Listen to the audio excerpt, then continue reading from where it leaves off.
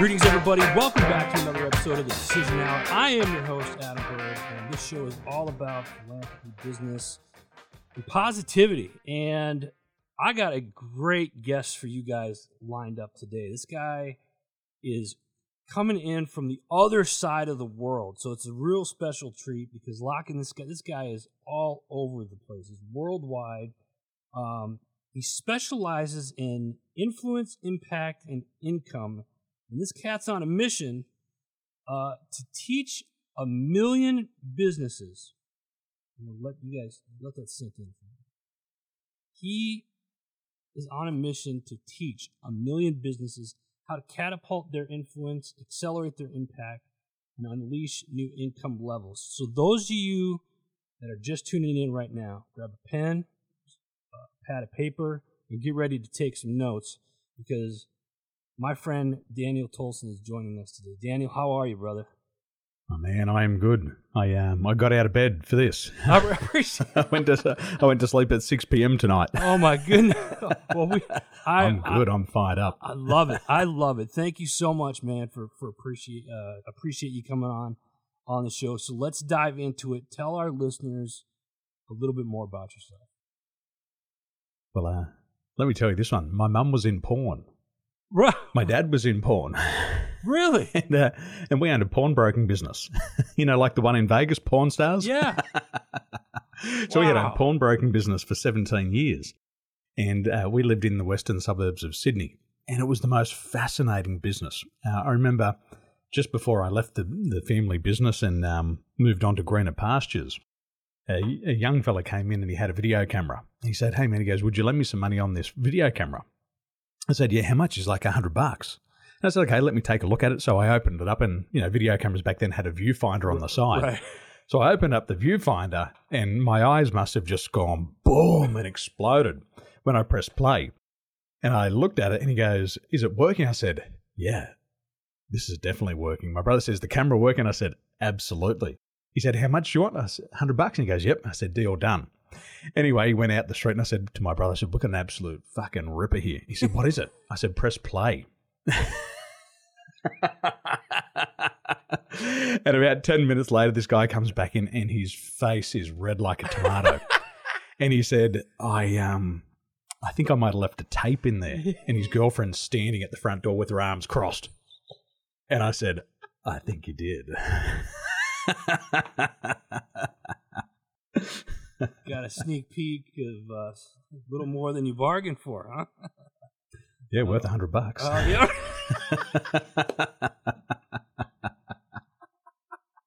Oh my God! Oh God, that is awesome. That is awesome.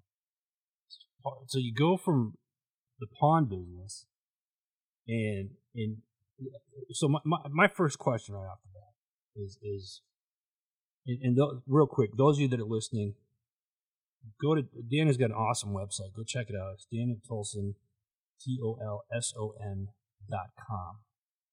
So if you're listening to the show, it means you're already on the internet. Just open up another browser and you can scroll through as you're listening to the show. Daniel, what got you started in the business? What from the pawn business into what you're doing now? What was that transition like? Where did that decision come from? Like, that's just kind of opposite from what you're doing now. So to walk us through that decision in getting into the business that you're in. To get to that decision, I think probably things we've got to go back to the past, even further back. Okay. So let's say age 11, I've been diagnosed with linear sequential learning disability. And I was in remedial therapy for 5 years. Okay. Now, I used to get these bleeding noses. My nose would just start to bleed, and my parents are trying to figure out what's going on with me. And so at that time, I was also doing a part-time job, and I was a paper boy. And one day I left my paper round. I got my little cart back to the news agency. My uncle, who was my boss, gave me my money, and I went out and I was making a donation to charity. And my mum saw me, and she said, "Daniel, what are you doing?" And I thought, oh, gee, I'm in trouble because I had $1 and I gave half of it away to the charity. She said, "What are you doing giving half your money away?" And I said, "I just like to help people." So in terms of decisions, and I love that because I talk a lot about limiting decisions in the work that I do, whenever there's a decision, there's an event that follows. Right. And then there's a series of beliefs that hold the decision in place. Yeah. So I knew at a young age, 11, that I wanted to help people.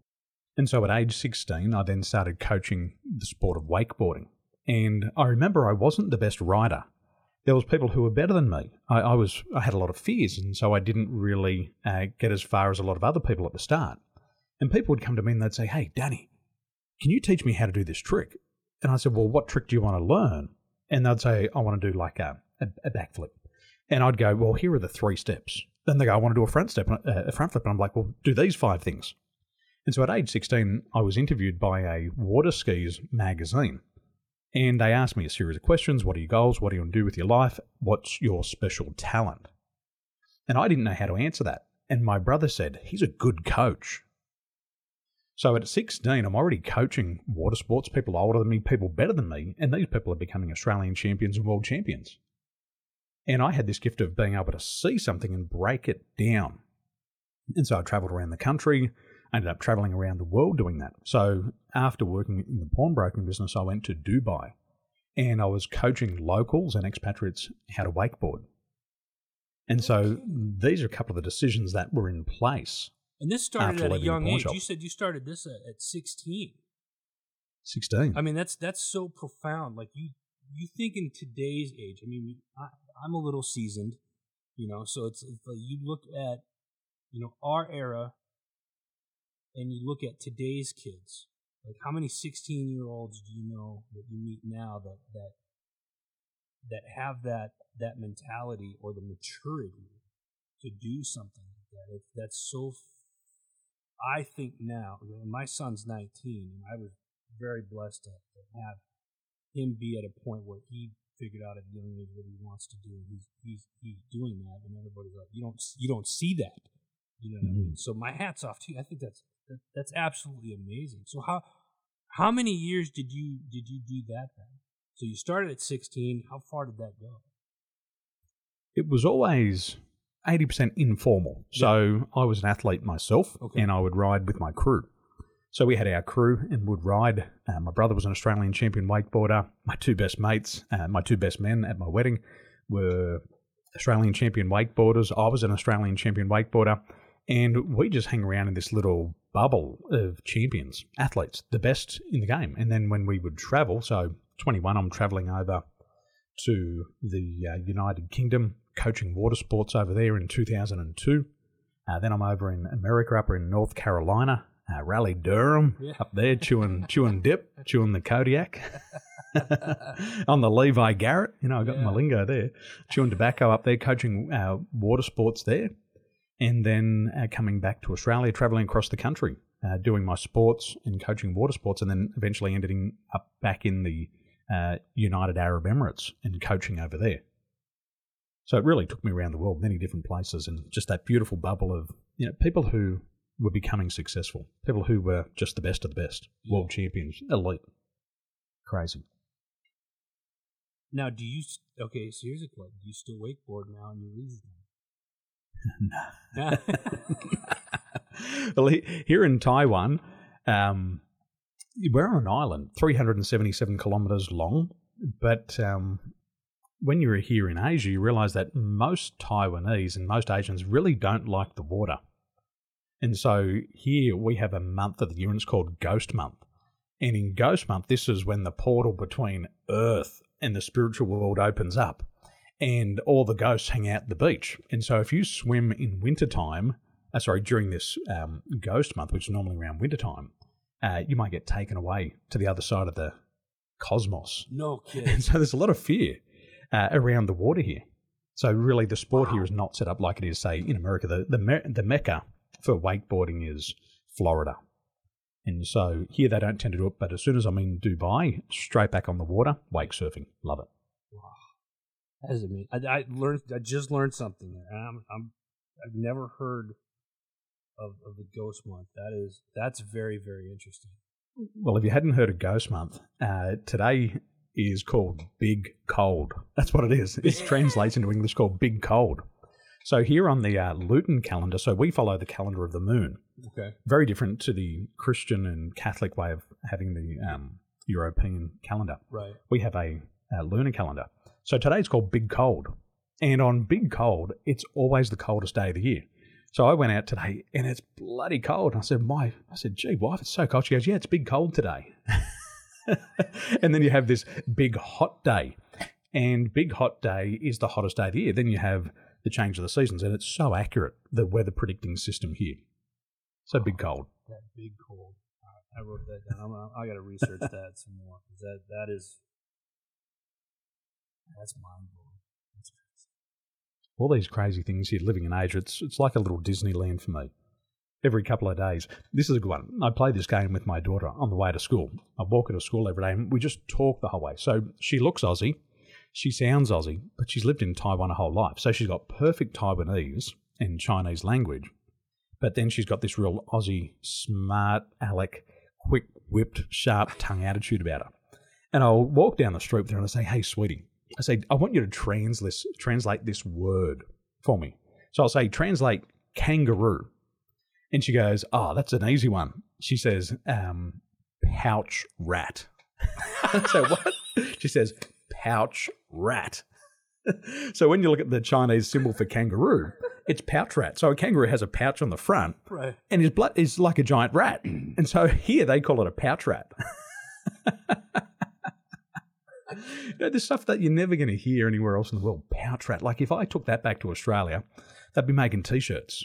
Come and check out our pouch rat. Now, something other fascinating, and I think this is a good thing for our audience, is when we look at the Australian coat of arms. Right. So we have a coat of arms in Australia. On one side of the shield, we have a kangaroo, a pouch rat, and then we have an emu on the other side. Right. And the interesting thing about these two animals is that these are, I think, two of the only animals on the planet that can't walk backwards. So a kangaroo can't move backwards, and an emu can't walk backwards. So what that symbolises in Australia is a nation moving forward. So this is the symbol of Australia, a nation moving forward. And there it is, the pouch rat on our coat of arms. How are now? You said, I know you're not in Australia right now. You're in Taiwan. Taiwan, thank you. And have you since? How is that? Have you been back to Australia since the last couple of years? Everything's been kind of hectic. Just put it that way. And whether it doesn't, whether you agree, disagree with it, doesn't matter. But Australia seems to be in the news a lot because of things that have happened down there. Have you been down there? Have you seen firsthand any types of effect of that in what you do? I haven't been back since 2019, end of 2019. So this craziness kicked off in 2020. So I haven't been home. Here in Taiwan, we are a very communal society. Yeah. And it's a matriarchal society. So think about the elephants. It's led by a female. It's a matriarchal society. So here, I'm not saying that we're elephants, by the way. I'm just saying we're a matriarchal society and we have a female president. And when she says jump, we say how high. So attacking COVID is communal. So imagine this. We have 11 cases here in the country. 11. But that, you guys don't, you're on an island, so you're not necessarily growing outwards. You guys grow upwards. Right? So and there's a lot of people there, if I'm not mistaken. Huge. It's 23 million people. Yeah, I was going to say. And you got 11 cases. The population density, if you're in a suburban area, this is kilometres, it's, suburban area can be through 600 people head of people per square kilometre. Here in Taipei, it's 25,000 head per square kilometre. Where I am, it's 14,000 head per square kilometre. I live there's a complex here, there's 6 towers in my complex, 15 stories high, 4 apartments on each level, 320-something apartments here. So the population density is massive, but we have 11 cases on the island. That's it. 11 local cases. That's mind blowing. It's very telling. So that's what we have here. So 11 cases, they shut down the schools, they locked down the borders. And so coming back to the question about Australia, Australia's out of control. It's out of control. I've got friends who have been locked down for 500 days. They opened the borders and they're getting something like 55,000 cases a day in Melbourne. However, they can't get enough of the rat tests, so they can't test. So it's just spreading like wildfire there at the moment. The southern parts in Melbourne, New South Wales, Queensland, it's out of control right now. They had curbed it, but I think people are flaunting this newfound independence since they've opened the borders up, and they're having these super spreader parties. So they're going to festivals, nightclubs, bars, and it's just spreading really fast. They're not wearing masks. They don't have access to tests. My friend sent me a video the other day. There must have been a mile-long lineup to get a test, but people are lining up for 7 hours, and then they get to their turn, they say, sorry, we've got no tests. Oh, nothing. Go home. So I think they're doing the best they can under the situation, but very different to what I'm experiencing here. 11 cases locally. It's unreal. And whether Australia is the same population All right, Dan, as Taiwan. I want to get back onto your business stuff here. I'm looking at your website, and you really are. I mean, you are recognized across the globe, worldwide. And you've been coaching really since you were 16, when you started with the wakeboarding and stuff. So talk about the transition from the wakeboarding, and I want to talk about where this mission comes into. You want to help 1 million businesses catapult their influence. And on your website, it says accelerate their impact and unleash new income levels. Tell us what that transition is. How did you wake up one morning and you say, all right, this is what I'm going to do. I'm going to help 1 million businesses. I'm going to start today. And then you just, boom. Like, what was your mindset there? What prompted that? And what was the atmosphere like? And how did you get started on it? Well, it was all a drama. It was all a drama. I was in the Middle East. I'd just taken this job coaching wakeboarding, and I'd become a local celebrity there. I was on the television, in the magazines, on the radio, and I was having a great time. Having the time of my life. I was 27. And then one day I'm trying to access my internet banking. Bomb, bomb, bomb. Invalid password, bomb, bomb, bomb. Can't access it. Try to ring my business partner. Doesn't answer the phone calls. Doesn't reply to text messages. Doesn't answer the emails. I ring the accountant. I'm sorry, I don't work for you anymore. Shit. And whilst I was in the Middle East, I lost my business. And it was bad decisions. It was not having agreements in place. It was not being vigilant, not understanding about the business process, and losing everything that I've been working towards for years. So I finished my contract. I went home to Australia, went home, tried to deal with the situation, no resolution, and I thought, that's it. So I left working for the family business. I went back to the Middle East, got another job. That didn't work out. Came back to Australia Christmas time in 2007 and tried to get a job. But now I'm 27 and a half and I've got no certification. I got no university degree. I dropped out of school at 17 because I had learning disabilities. Never finished school. And so I'm a 27-year-old child and I can't get a job. So I'm looking around and I asked my mates, they were concreters. I said, hey, can I come and do some labouring for you? Yeah, okay, come and do some labouring.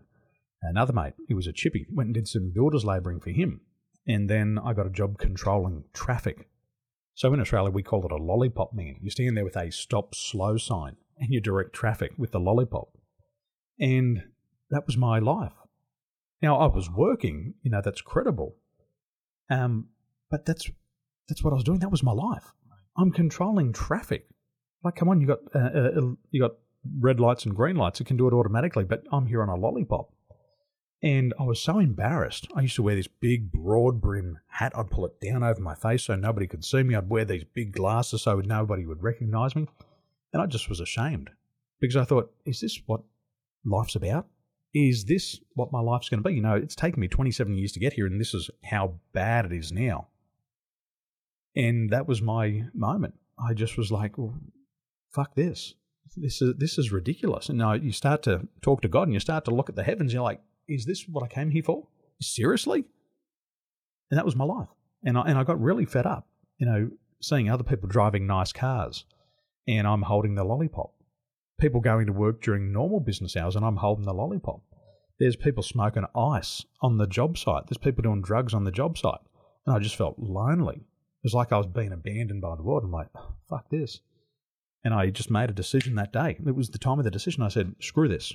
I'm going to turn my life around. I've got to reinvent myself. I said, because if history keeps repeating itself and I've got to here, I can't get any further based on who I am. I'm going to have to reinvent myself. So I left the hometown. I left the homeland and I ended up driving over Sydney Harbour Bridge. And I looked up and I saw this beautiful big white building and on top of it said Emirates. And it was like God had just planted that sign there. I'd been driving over the Harbour Bridge most of my life and I'd never seen that sign Emirates. I'd had an ex-girlfriend who was cabin crew with Emirates. I'd been in Dubai and I went, you know what? Maybe I'm supposed to be in Dubai. So I quickly went down to the news agency, bought a newspaper, and they said Emirates Airline is recruiting. I called them up, submitted my CV, went to the interviews, and hey, I interview really well. I'm a personable guy. And they bought into my personality. They didn't ask about certifications. They didn't ask, do you have a high school certificate? Have you been to college? Do you have a university degree? They were looking for people with charisma and charm. And I charmed the pants off them. And I got the job. And they rang up and said, congratulations, you've got the job. Can you come over in 6 weeks? I said, no, that doesn't suit me. How about 2 weeks? And they said, rightio, we'll see you in 2 weeks. And I went to Dubai and I had to reinvent myself. Still reinventing myself. I got a job as cabin crew. I travelled the world. I'd had learning disabilities in the past, but I said to myself, I've got to reinvent myself. So I went on this mission and I found a gentleman by the name of Edward de Bono. Now, he's a great author. I remember learning about his educational ideas when I was younger, when I had my learning disabilities. And I went on a mission and I read all of 76 books he'd ever written. And I'd go from Dubai to Singapore. I'd buy a bag of secondhand books and then I'd take them around the world and I'd read them and I'd study this. And so I started studying psychology, behavioral therapy, cognitive behavioral therapies. I started to study leadership. And for that next 4 years, I just put my head down, my tail up, and I got busy reinventing myself. I went to every single course I could do. I applied for every internal position I could. I worked in critical incident stress management. I worked in peer support. I took all these programs. I used to wake up at 4 a.m. in the morning and do a life coaching program in Boulder, Colorado. And I did that every week for 6 months. And I just had to reinvent myself because that pain was so great. I knew that if I slipped back, I'd be going back to the lollipop. But I wasn't doing that. So that's how it really kicked off in the Middle East.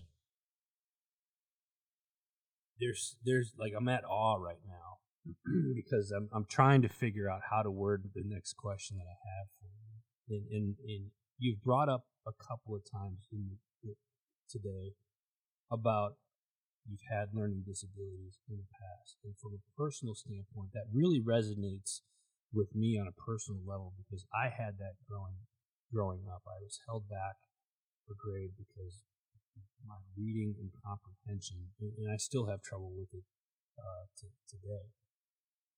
And for the longest time, I thought that disability made me who I was. I let that get to me. It was very embarrassing, and I'm in my relatively early 40s still. But it wasn't until about 5 years ago where I realized, okay, how do I combat that? Like, I can't sit and read books physically, not for long periods of time. I might be able to get through like 3 or 4 pages, and then I'm in never or whatever, trying to stay focused. Audiobooks work for me. So now anytime I try to find something, I see if it has an audiobook. It just works better for me. And as much as I travel and whatnot, I comprehend it easy listening to it or have somebody reading to me. Is that kind of the same thing that you experienced growing up? For me, I had a weird one. And maybe this will give you a little one of those awestruck moments again. And it was weird for me too. So at age 11, I collapsed, came home, bag of bones, collapsed on the floor. And my mum's like, I think there's something wrong.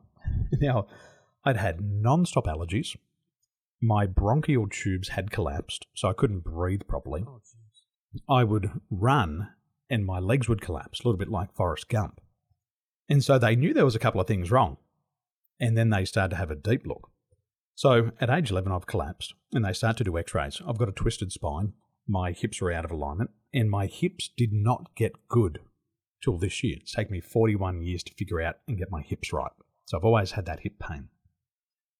Also, the neck was twisted, and then the platelets in the skull were pushing down on top of the left and right hemispheres.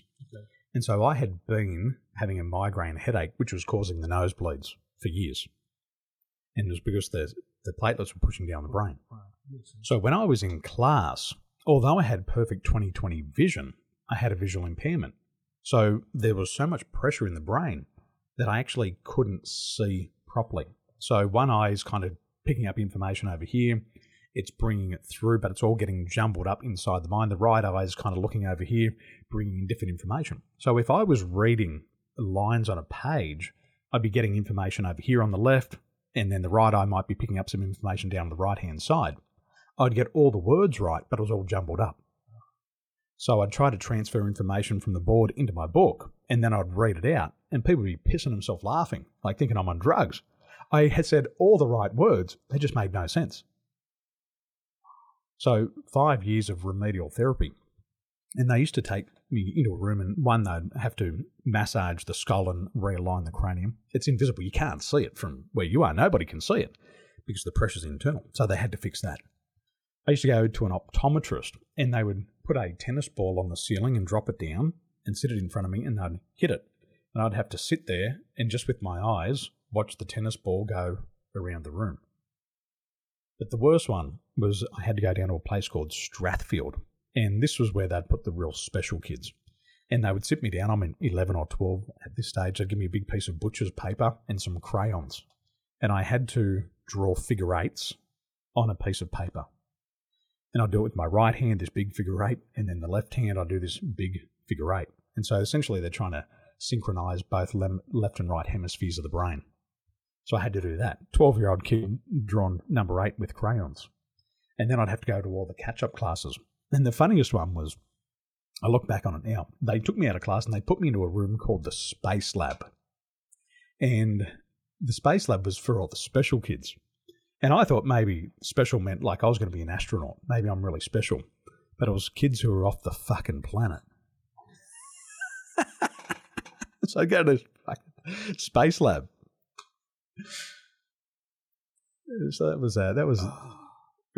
so weird because, you know, I looked so normal. You'd throw a ball to me and I couldn't catch it, but if you put it in my hand and I ran, you couldn't keep up with me. But then my knee would just collapse out of nowhere, just like fall over. And so we got that sorted out. And then just as I kind of started to pick up the pace, and I really like what you said about reading there.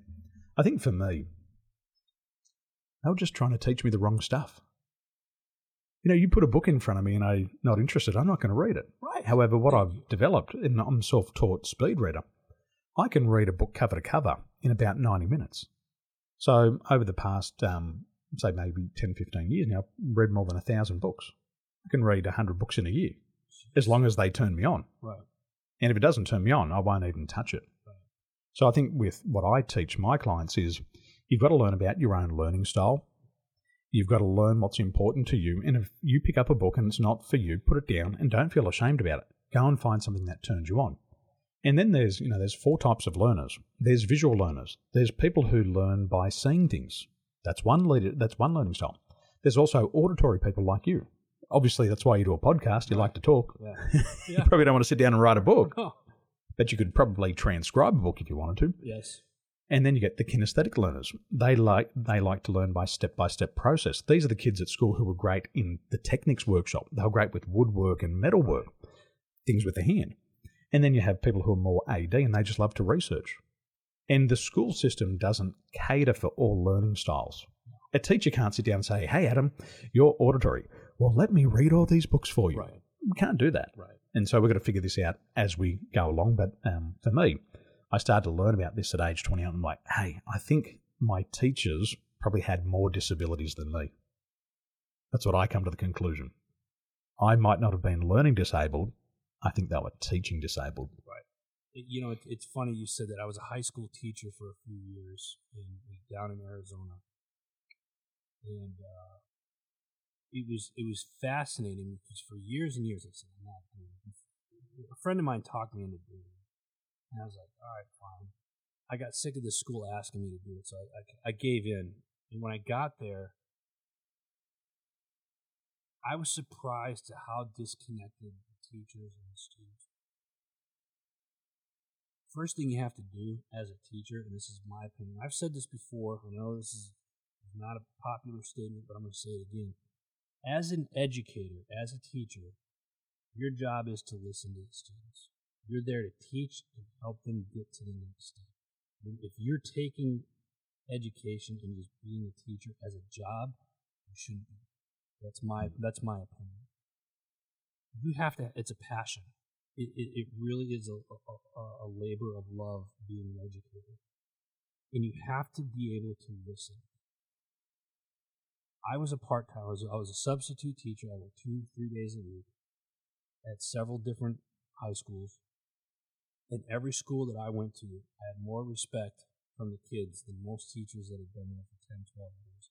All because I would sit and I would listen. I ruled with like an iron fist for the first few hours.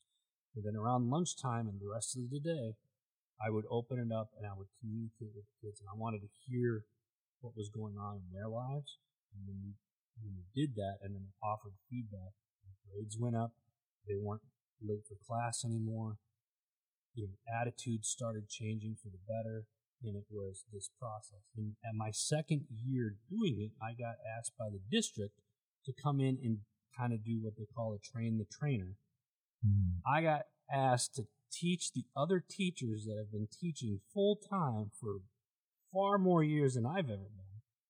And they asked me, this part-time guy, to come in to teach these teachers how they can communicate. And one of the teachers said, why are we listening to a sub? And I'm a very blunt person. And I said, because you're not doing your job. And that was it. Everybody was quiet. They gave me an hour. I said, I need 20 minutes. I said, in 20 minutes, I'll teach all. There was 15 teachers in this class. I said, you give me 20 minutes, I'll change your outlook on your career. You'll either want to stay a teacher and you'll change, or you'll do everybody a favor and you'll go find something else. And that was it. And they were like, well, that's kind of harsh. Well, I'm not going to sell you the hooker with the heart of gold. It was like, you're teaching our future, so let's take that a little seriously. Anyway, off on tangent. But I agree. Education is a big thing. I love the fact that you said there's different ways of learning, and Danny, you've done so much, and you have such an awesome story. And I appreciate the time that you've spent with us thus far. I wanna go into just a few more questions before I let you go. You have some statistics here on your website that are very mind-blowing. It's under the title, The Harsh Reality of Business. 3% of business people have defined goals. 3%. I really thought that number would have been a lot higher. 50% of working hours are wasted daily. Let's see. 71% of critical business decisions are wrong. I'll get to that one in a second because that one kind of hurts just reading that out loud. 98% of your potential goes unfulfilled. That's depressing. And let me tell you why. Because as a business owner myself, I see that and I immediately start questioning everything that I've done in the last 5 years. You take these numbers, explain how you, for people that are listening right now, business owners that are going to look at your website, and potentially to to work with you, to contact you, what would you tell a business owner that's listening right now why they should get in touch with you? No goals, no future. Goal setting is about your future. And I don't know if you know this, but you're going to spend the rest of your life in your future. And if you have nothing to live for, which are your goals, you're dead. You're walking dead. And it is a harsh reality. They did these studies at Harvard. This is where they come up with the numbers. 3% of the adult population don't have clear set goals and the attainment, let's just call it, for their future.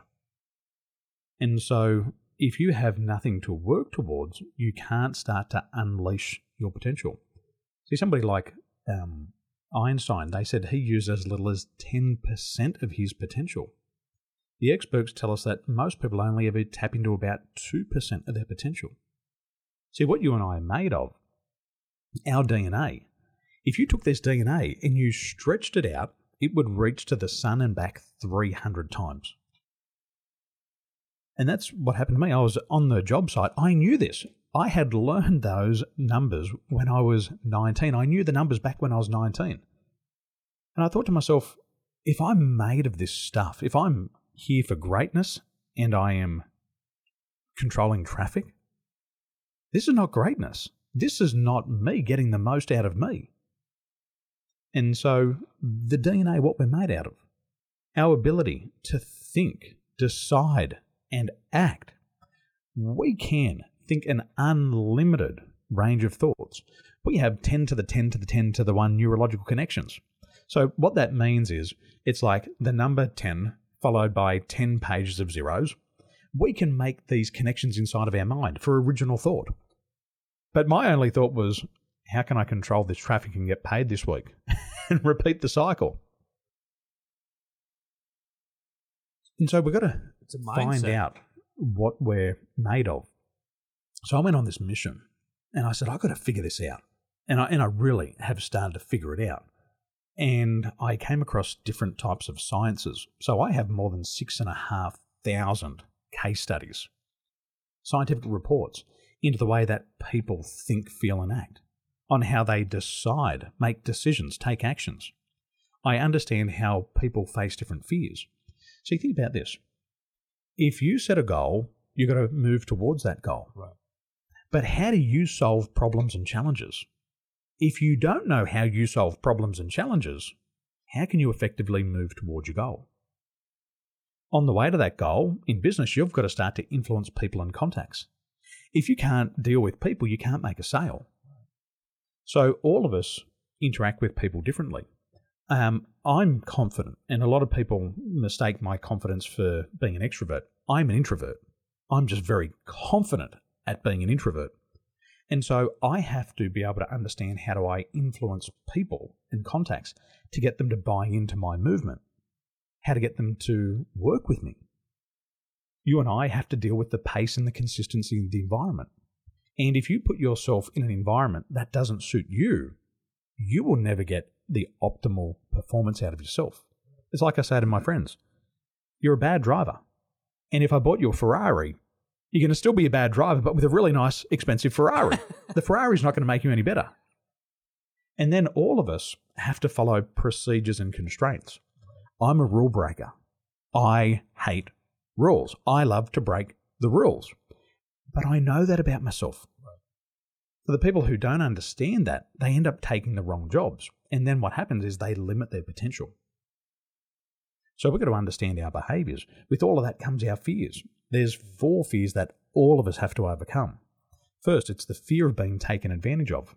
You might have a goal to build $1 million business, but if you don't deal with your fear of being taken advantage of, you'll never successfully employ. You'll never successfully delegate work to other people. You'll feel that even if you get a high performer in the business, they're going to steal your ideas and set up shop across the street. Right. You could have that fear and you'll fail. If you fear rejection and criticism, you're never going to share your story like we're doing now. You're never going to tell people that your mum was in porn. They might look down on you. Thirdly, we've got to move out of our comfort zone. And our body is designed for homeostasis. It's the comfort zone. Our temperature, we'll just call it 36.5 degrees. If the body temperature goes up by 10%, you start to cook and you go into a hyperprexic state. What do? You bring yourself back down to the comfort zone. If your temperature drops, you go into a state of hypothermia. What do? You bring your temperature back up to 36.5 and you get back into the comfort zone. So most people get stuck in a comfort zone the whole life and they never try something outside of the comfort zone. So if you fear losing your stability, and especially financial stability, you'll never play big.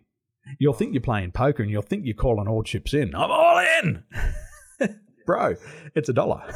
Put the 100,000 on the table. And then finally, what really holds most people back, and this is the emotional intelligence component, they're so afraid of trying and failing. They're afraid of trying and failing and making a mistake, and they become perfectionists. And these people say, Adam, I'm going to do it 110%. You hear these other people, I'm in 1,000%. No, I'm in 80%. And I'll tell you why. Because all perfectionists have to get everything 100% right before they begin. Yeah. And what happens is they never start. So the reality in business is 70%, 71% of the business decisions you make will turn out to be wrong. But you can break the bank. You can break Wall Street if you just make 51% good decisions. Right. So people are so afraid to try and fail that they don't even begin. And so we've got to understand these fears within ourselves. And that's what really caps our potential. They're the things that hold us back. I really hope those of you that are listening are taking notes right now, because he just dropped a whole bunch of golden nuggets for you guys right now. DanielTolson.com. If you're listening to this, open up another browser. DanielTolson.com. Daniel, we're coming up on time. And I'm going to have you back on the show because there's a lot more that I want to cover with you. And there's such good synergy here, and I absolutely love this. I'm going to ask you, you've given quite a few decision hours already, but I'm going to ask again just to see if there's another one that you want to give us. Your feet are on the line right now. Clock's ticking. You got to make that decision. What is it, and what's the atmosphere like? Fear. The fear comes up, and the fear is going to come up for between 4 and 30 seconds. And before you have an emotional hijacking, you've got to get clarity of your mind. You've got to take control of those emotions, and you've got to get back to an emotionally clear state. And only once you're in that emotionally clear state should you decide what is right or wrong for you. And if you've got to make a decision, always move towards your biggest fear. You're a military man, you always move towards the biggest enemy. That's what you do. I love it. Daniel, thank you so much for spending time with us today. Anytime. Let's do it again. Absolutely. Folks, that's all the time that we have today. Daniel Tolson, check him out. His website, DanielTolson.com. If you're a business owner, I don't know what's taking you so long. You should probably be sending him an email right now. DanielTolson.com. Before we let you go, make sure you go check out Heroes Media Group, our parent company. Go check out all the shows, audiobooks, and all the cool stuff that they're doing this year over there at heroesmediagroup.com. Until next time, you've been listening to The Decision Hour.